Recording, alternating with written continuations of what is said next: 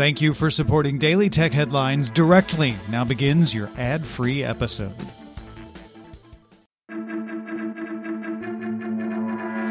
These are the Daily Tech Headlines for Friday, January 13th, 2023.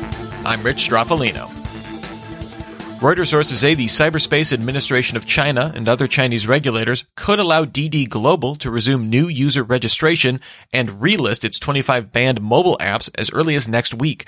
Chinese regulators cracked down on Didi in mid-2021 after it proceeded with a listing on the New York Stock Exchange. It subsequently delisted from the exchange and paid a $1.2 billion fine in July 2022.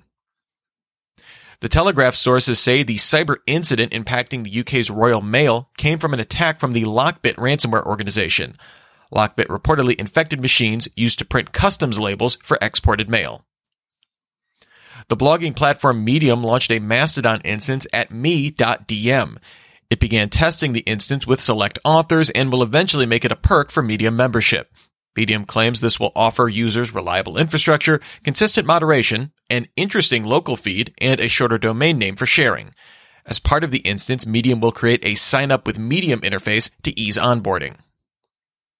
Throughout 2022, Tesla announced price increases across its electric vehicle lineup. Today, it announced price cuts across vehicles sold in the US, Europe, Middle East, and Africa. It cut prices in Asia last week. The Model Y saw the biggest price cut in the US, down 20% and 19% for the long-range and performance models, respectively. The cuts mean the Model Y now qualifies for the $7,500 federal tax credit in the US. HBO Max will raise the price of its ad-free service from $14.99 a month in the U.S. to $15.99 a month as of February 11th. This comes in advance of a merger of HBO Max with Discovery Plus expected in the spring. NVIDIA Broadcast added a new eye contact beta feature, which uses AI to overlay simulated eyes on a person's face to make them aligned with their camera.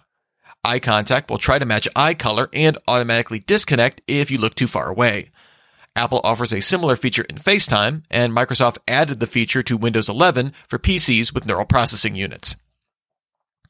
The designer clothing rental service Rent the Runway will launch an online storefront on Amazon Fashion. Amazon Fashion will feature previously worn items from designers Rent the Runway already works with, as well as new items. TikTok began testing a new talent manager portal within its creator marketplace, which supports creator-authorized talent managers to manage interactions with brands and ad agencies. Talent managers can use the portal to negotiate contracts, review campaign metrics, and manage workflow. Talent managers do not gain access to a creator's actual TikTok account through the portal. Windows iTunes users are finally about to get replacement apps. A Lumia Italia tweeted that Apple Music and Apple TV apps showed up in the Microsoft Store, and Thurrott.com says those two apps and an Apple Devices app for syncing are all available for download in preview. Engineer Rafal Riviera noticed that the latest dev build of Windows 11 includes a reference that Microsoft plans to retire its Microsoft Support Diagnostic Tool, or MSDT, in 2025. Recently, threat actors leveraged several vulnerabilities in MSDT to run remote code, including the Folina vulnerability last year. Reliance Industries Geo Games has signed a 10-year deal with the French cloud streaming company GameStream. Geo Games Cloud is currently in beta in India, but has few AAA titles. GameStream offers white-label cloud streaming and has a partnership with Ubisoft.